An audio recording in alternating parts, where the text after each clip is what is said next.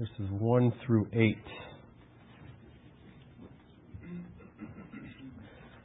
Paul writes to the believers at Philippi, "So if there is any encouragement in Christ, any comfort from love, any participation in the Spirit, any affection and sympathy, complete my joy by being of the same mind, having the same love, being in full accord and of one mind.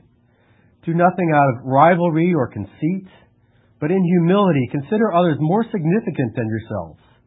Let each of you look not only to his own interest, but also to the interest of others. Have this mind among yourselves, which is yours in Christ Jesus, who, though he was in the form of God, did not consider equality with God a thing to be grasped, but made himself nothing, taking the form of a servant, being born in the likeness of men, and being found in human form, he humbled himself by becoming obedient to the point of death, even death on a cross." This is the word of the Lord. Thanks be to God. Father, we thank you for the example of Jesus Christ set before us in this passage. There is no greater example for us than this one. Help us as we seek to follow this example. Help us to see what Jesus did for us so that we can walk in his footsteps. It's in his name we pray again. Amen. You may be seated.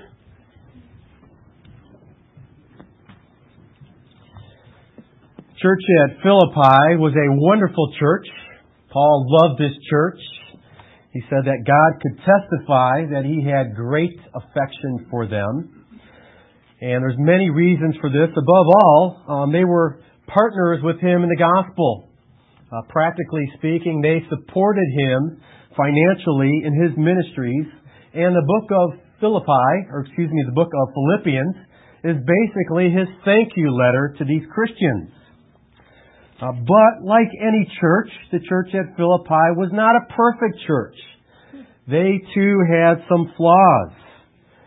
For example, this church had some selfish people in it. Surprise, surprise, right? That's why in verse 4 he exhorted them to look not only to their own interest, but also to the interest of others. There's also evidence that there was grumbling and complaining in this church. In 2:14, Paul told them, "Do all things without grumbling or questioning." There was division in this church. And in 4:2, he pleaded with two ladies, Euodia and Synecdoche, to get along with each other. That's pretty surprising, because you have to remember, when Paul's letter arrived at Philippi, someone would stand up and they would basically read the letter. And imagine the reaction of Euodia and Synecdoche when they were singled out. It'd be like me standing up here this morning and say, "Okay, now you two over there, yes, you guys need to get along with each other." Can you imagine everybody else going, "Whoa." And Nate's even getting nervous because I'm pointing over in her direction. Point somewhere else. Point on the other side over there. But this division was not just the cause of a couple of ladies in the church. It actually seems to be more pervasive than that, because Paul wants the whole church collectively to get along. And that's very obvious from what he says in verse 2 of chapter 2, where he says, "Complete my joy by being of the same mind, having the same love, being in full accord, and of one mind." So this is just Paul's way of using repetition of saying, come together and be like-minded. Have the same mind, have the same purpose, have the same love for one another. So obviously this means that they were of a different mind. They had a different love. They weren't coming together. And Paul wants them to come together. He's pleading for them to come together. And that's really the heart of his concern in this passage that we're looking at. He wants these believers to come together. And they should be able to come together. Notice what he says in verse 1.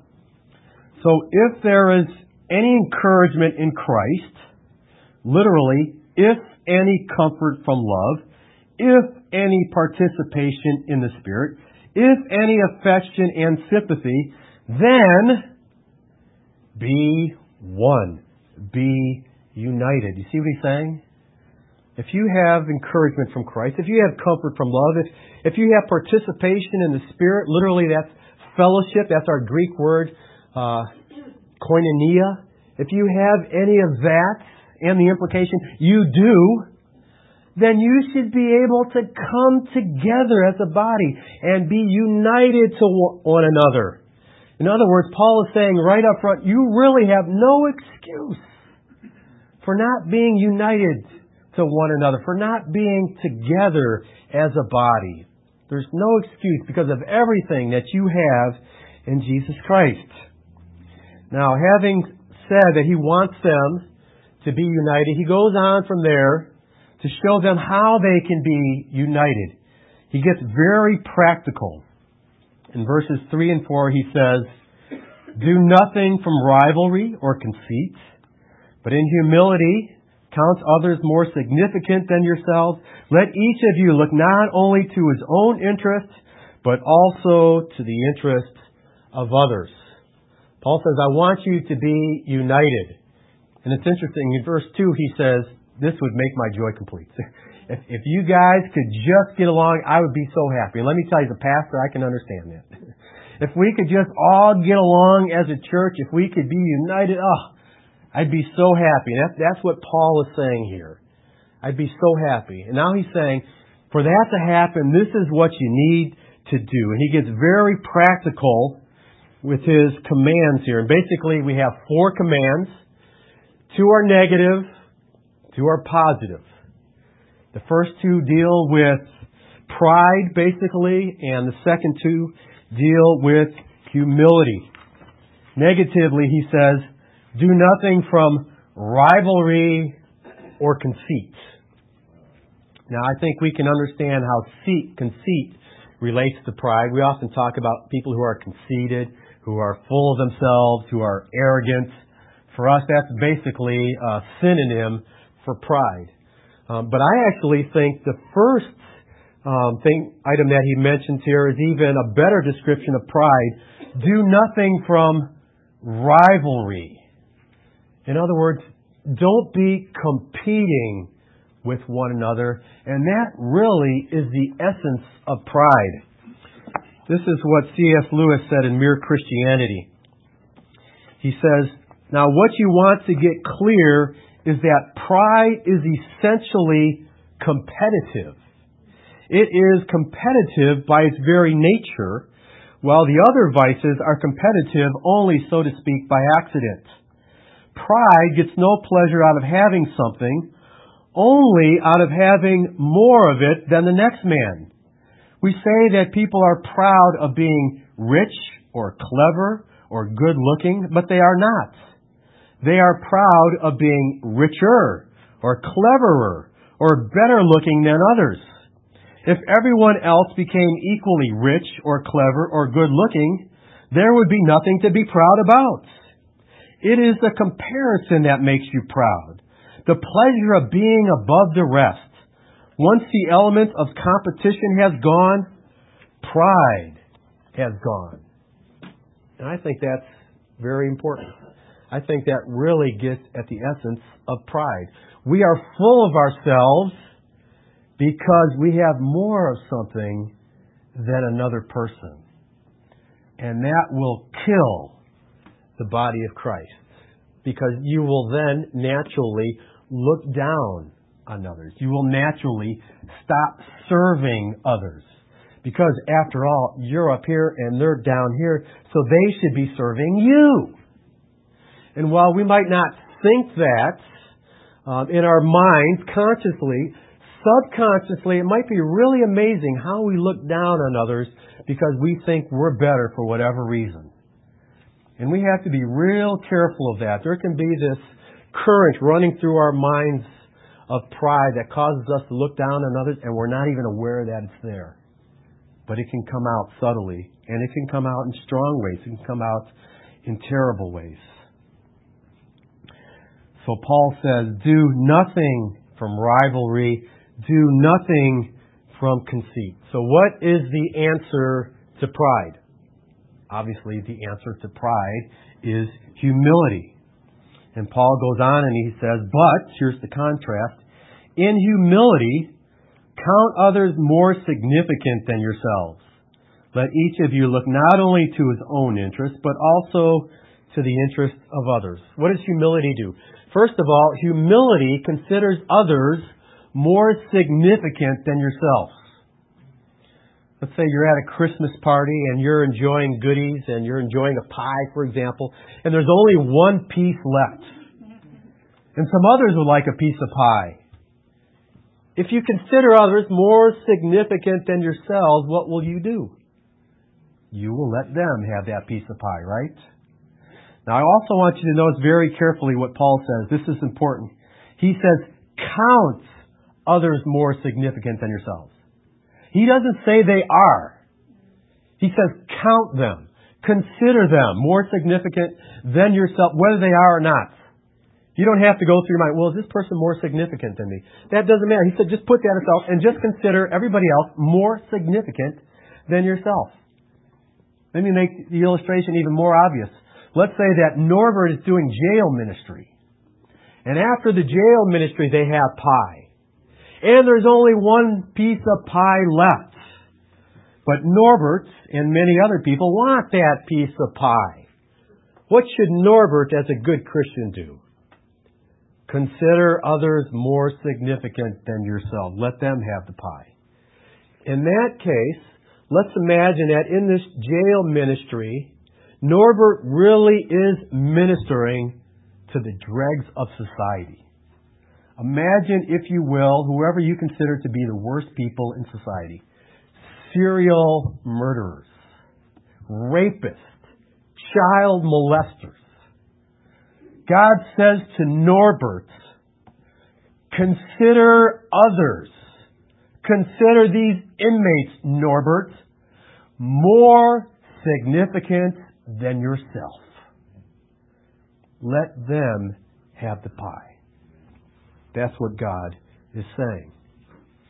And then going the second step, which really relates to the first, not only consider others more significant than yourselves, but look not only to your own interest, but also to the interest of others. When you consider others more significant than yourself, you think about other people. You don't just think about yourself. You know, I can remember going through the book of Philippians many years ago before I ever came to this church in a Bible study. And I remember coming to this passage, and this very simple thought hit me as I was going through this passage. God is continually, again and again and again, trying to get us to get beyond ourselves. Here's the truth. We are all by nature self-absorbed, self-occupied, self-concerned, in a word, selfish. That's just who we are. And God is saying to us, don't just look to your own interest. Can you think about other people? Think about what they might be going through. Think about what they might be feeling. Think about how maybe you can help your brother or sister over there. Think about how maybe you can help your neighbor. Can you get beyond yourself once in a while? That's what God is saying to us. Because we really are self-absorbed. We really are a self-centered people. God wants us to get beyond ourselves. So Paul gets very practical here. He says, I want you to humble yourself. Consider others more significant than yourself. I want you to serve other people. And if that would happen in the body of Christ, think of the unity that could happen. If we were all concerned about serving each other, if we were all looking out for one another, think of the unity that we can enjoy. Now, from those commands, Paul goes on to what I want to call the motivation. And in verse 5, he says, have this mind among yourselves, which is yours in Christ Jesus. Let me make it real simple. This is what Paul is saying, kids. Be like Jesus. Okay? I want you to be like Jesus. By the grace of God and the empowerment of the Holy Spirit, I want you to be like Jesus. Well, how was Jesus? Let's ask this question. Was Jesus given to rivalry? Was Jesus given to competition? Imagine the Trinity in eternity past competing with one another. Can you imagine God the Father and God the Son saying to one, I'm better than you. No, I'm stronger than you. Can you imagine that taking place in the Godhead? Never took place. Look at verse 6.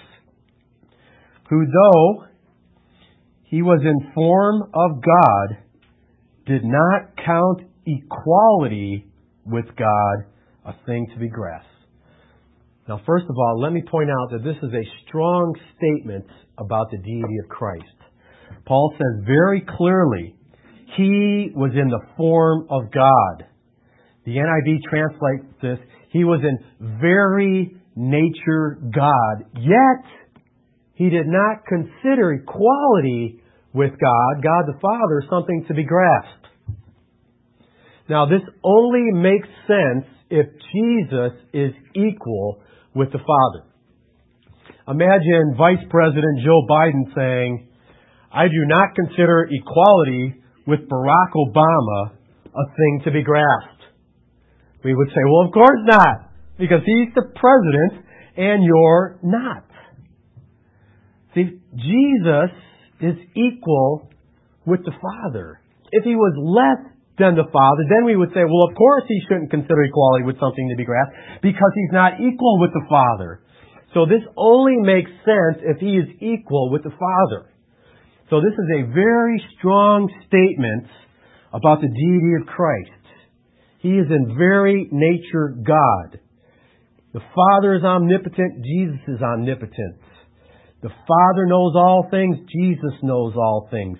The Father is sovereign. Jesus is sovereign. Just go right on down the list. Every attribute that God the Father has, God the Son has, because they are equal. That's why they are both deserving of worship. But what does the passage say? Even though He's equal with the Father, He doesn't consider that something to be grasped, something to hold on to. Imagine this conversation taking place among the Godhead. The Father says to the Son, I want you to go to earth so that you can redeem mankind. But in order for that to happen, you're going to have to take upon yourself a human body so that you can experience pain, so that you can suffer and ultimately die. And imagine the Son saying to the Father, hey, I'm equal with you. I'm equal with you. Wait a second. That's not fair. He didn't consider equality with God something to be grasped. Why not? Because He was humble. And the Son said, I'll give up my rights as God. Now, He doesn't give up being God, don't misunderstand. He gives up the rights of being God, all the advantages of being God. He gives all that up so that He can become a human being, because He's not given to rivalry. How about conceit? Paul told the Philippians, do nothing from rivalry or conceit. Was Jesus conceited? And that word conceit in the Greek is really interesting. It literally means vain or empty glory. Empty glory. Notice what verse 7 says. But made Himself nothing. Isn't that something? Made Himself nothing. Theologians refer to this as the kenosis passage, and it comes from the Greek word kenosis, which means to empty Himself. Literally, what it says here is that Jesus emptied Himself. Now, again, we have to be very careful. It doesn't mean that He emptied Himself of His deity. Otherwise, He would cease to be God. What He emptied Himself of was the rights of being God, the glory of the angels, staying in heaven. He gave all that up so that He could come to earth. He gave up the rights that were His because He's God. And He made Himself nothing. The exact opposite of a person who's conceited. We're all trying to be something. And we want to show people that we're something. Here's Jesus the ultimate something, making himself nothing. That's Jesus. I'll go to earth and I'll become a nobody. What kind of nobody? A nobody who would just be servant, taking the form of a servant. But it's not a good translation because really what that word is slave. And I'll tell you the same thing I told my kids when we were going through this passage. The commentators are afraid to translate it literally. The word is slave. The Greek word is doulos. It means slave. The word for servant, we get the word deacon from that. It's not the word for serve. It is the word for slave. And that's very significant because it tells us about the condescension of Christ. It tells us about the humility of Christ. Here is Jesus, God Almighty, saying, I'll let that go. And I'll come down to earth. I'll become a nobody. What kind of nobody? The kind of nobody who gets down on his knees and washes dirty feet. Remember John 13? When disciples came together for a dinner? And they were supposed to wash their feet because they were dirty? That was beneath them. That was the job that was given not just to an ordinary slave, but the lowest of slaves. None of the disciples were about to wash the feet of another disciple. That was beneath them. That was a job for nobodies. And here's Jesus. He says, I'll be a nobody. Jesus takes off his outer garment, wraps a towel around his waist, grabs a basin of water, and washes the disciples' feet. The ultimate nobody. There wasn't a lower rung on the ladder. In the first century, a slave was as low as you could go. And a slave that washed feet was as low as you can go. Here's Jesus Christ, as high as he could possibly be, going as low as you could go, becoming a slave. Why? Why would he do that? That's why he came. Mark 10:45, Jesus said, for even the Son of Man did not come to be served, but to serve, and to give his life as a ransom for many. That's why Jesus came, so that he could serve, and literally so that he could serve to death. Why would he do that? Why would he do that? Because he's God. Let me tell you how D.A. Carson and many commentators interpret this passage. Beginning at verse 6, the ESV has, who, though he was in the form of God, D.A. Carson and other commentators think it shouldn't be translated though, but it should be translated because.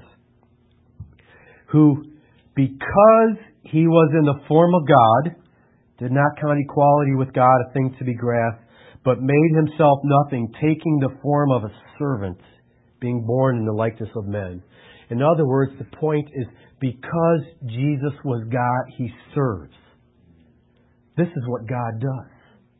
And this is what makes Christianity unique from all the other religions in the world. Look at all the religions in the world, and you will notice that their followers serve their gods.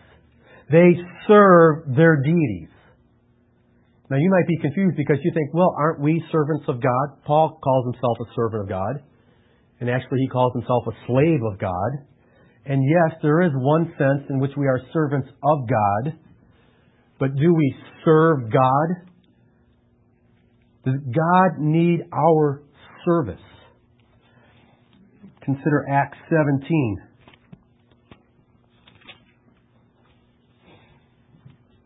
In Acts 17, beginning at verse 24, Paul says, the God who made the world and everything in it, being Lord of heaven and earth, does not live in temples made by man, nor is he served by human hands as though he needed anything. God is not served by us in the sense that we give God something. What could we possibly give God?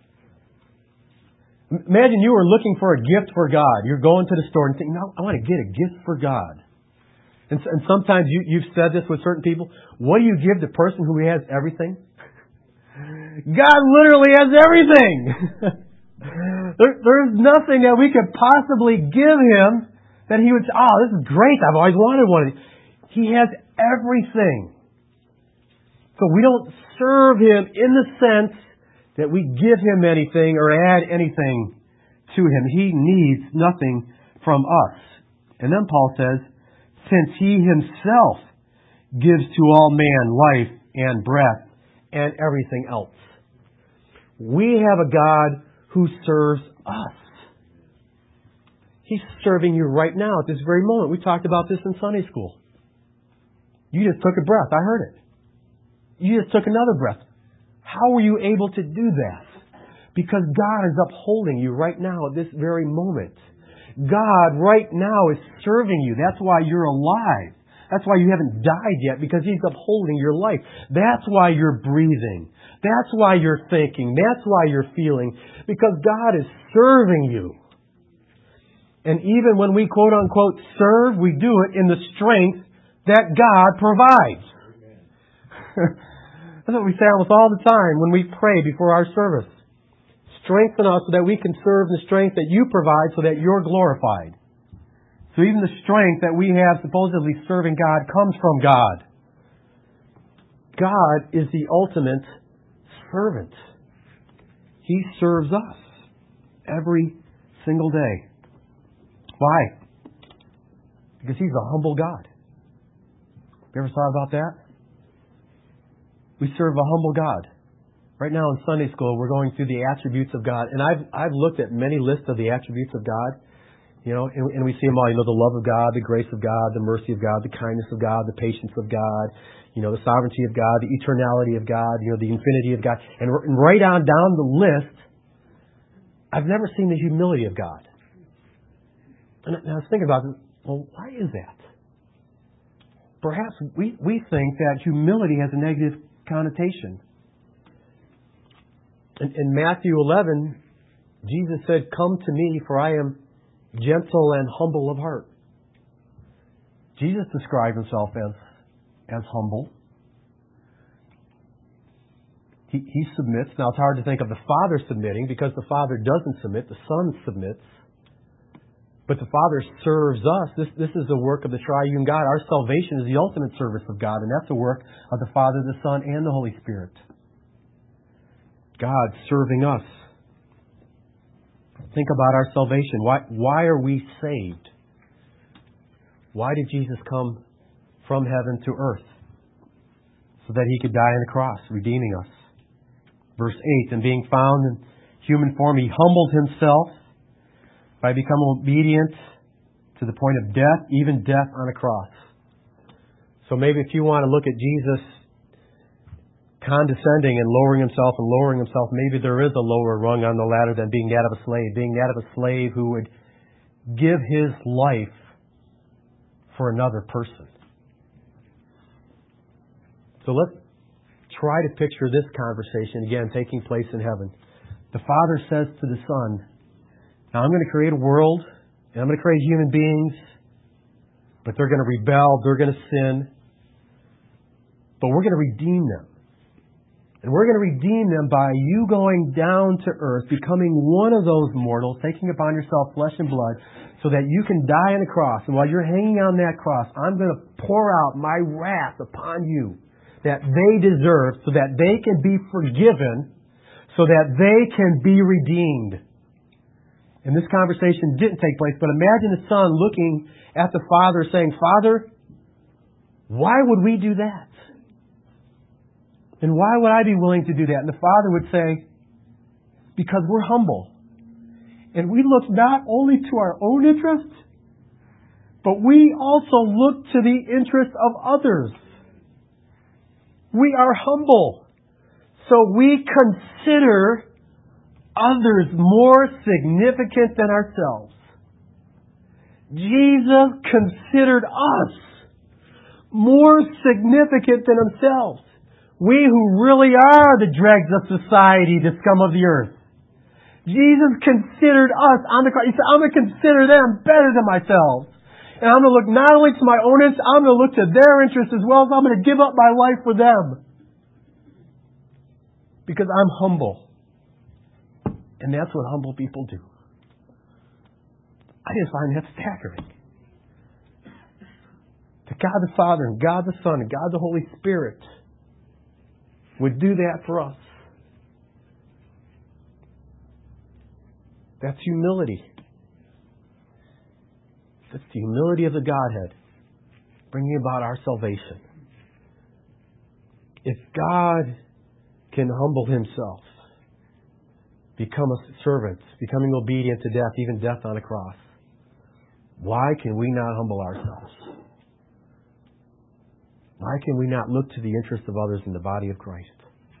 If we would have this humble attitude, there would be tremendous harmony in the body of Christ. There would be tremendous unity, because we would continually be elevating others, looking out for the needs of others, instead of the petty little differences, which is so easy to do. I know I told this story before, but I'm going to tell it again. Ligon Duncan talks about one time when he was on a college campus and he saw one of the students coming his way and he was holding tracts, and I said to myself, I'm about to be witnessed to. And then sure enough, one of the students came up to him holding some tracts and he said, "Are you a Christian?" And Ligon Duncan said, "Yes, I am." He said, "Are you a born again Christian?" He said, "Yes, I have been born again." He said, I didn't kind of know where to go next. He said, "Are you a Calvinistic Christian?" He said, "Yes, actually, I'm a Calvinistic Christian too." He said, "You don't believe in the baptism of infants, do you?" And he said, "Yes, I do." And he said, "Oh, I don't agree with that. Let's talk about this." And Ligon Duncan said, "Wow, we're on a campus with all these unbelievers, and here we have all these things in common, and he wants to focus on the one little area that we have of disagreement." Doesn't that so often the body of Christ? We have so much in common here.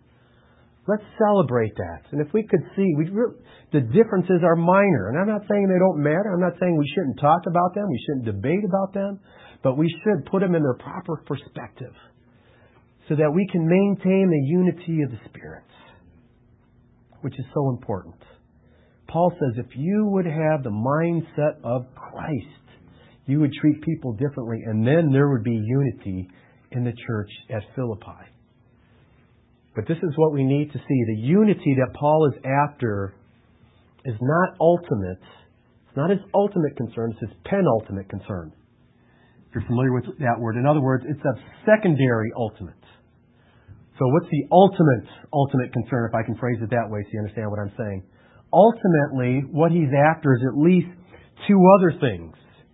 He wants the believers to be able to do ministry together in the body of Christ. Back up to Philippians 1:27.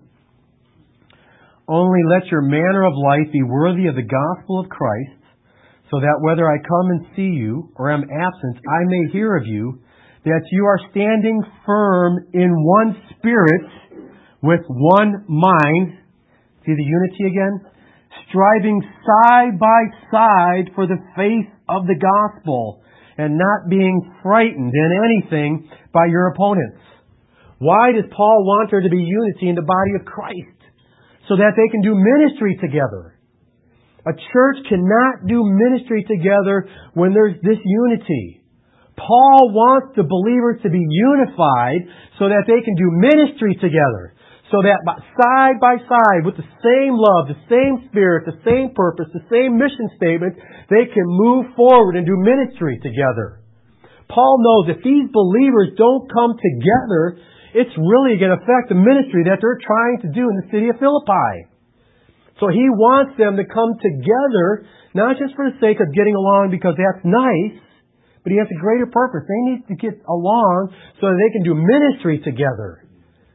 So they can say to one, "Wow, it's great that we're on the same page. Let's go." And side by side, they can do ministry. And another purpose that Paul has in mind of why they need to be united, and that's for their testimony outside the church. Look at 2:14. "Do all things without grumbling or questioning, that you may be blameless and innocent children of God, without blemish, in the midst of a crooked and twisted generation, among whom you shine as lights in the world, holding fast or holding out the word of life." Stop grumbling. Stop complaining within the body because it's affecting your testimony. You think unbelievers aren't watching? You squabble among yourselves? You think they don't see? It has an effect on how bright your light is in the community. So if you're going to do ministry together, you need to be united. If you're going to have an impact, you need to be united. The same emphasis of unity was seen in Jesus' final prayer for His believers. In John 17, beginning at verse 20, He's praying to the Father and He says, I do not ask for these only, talking about His disciples, but also for those who will believe in Me through their word, that they may all be one, just as You, Father, are in Me and I in You, that they also may be in us, so that the world may believe that You have sent Me. So Jesus wants all believers to be one, so that the world will believe, hey, the Father has sent the Son. In other words, they will believe our message. It will add credibility to our message. Jesus continues on in verse 22, the glory that You have given Me, I have given to them. Wow, that's amazing. The glory that the Father had was given to the Son, and now the Son gives us that glory for what purpose?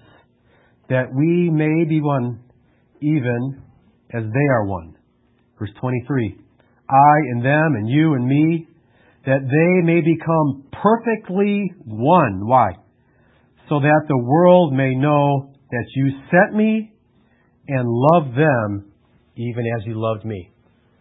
So again, Son is praying for unity so that the world will know that yes, Jesus really is the Savior of the world. God really does love those people. Look at the unity that they enjoy. So unity is important, not just because it's nice to be part of a group that gets along, but because of the impact that it has on ministry and on our testimony. If this is going to happen, we need to do what Jesus did. We need to count others more significant than ourselves, and we need to look not only to our own interest, but also to the interest of others. Let's close in prayer. Father, we thank You for the example of Christ, to think that He would come to earth so that He could be a slave, so that He could die for us. Father, it really is an overwhelming thought. Father, may we be motivated by the example of Christ. Help us to walk in His footsteps. And may we know that we can do it, not if we try real hard, but we can do it as the Spirit enables us to do it, as Your grace empowers us to do it. So we pray that You would empower us to live this kind of humble life. In the name of Jesus, our humble Savior. Amen.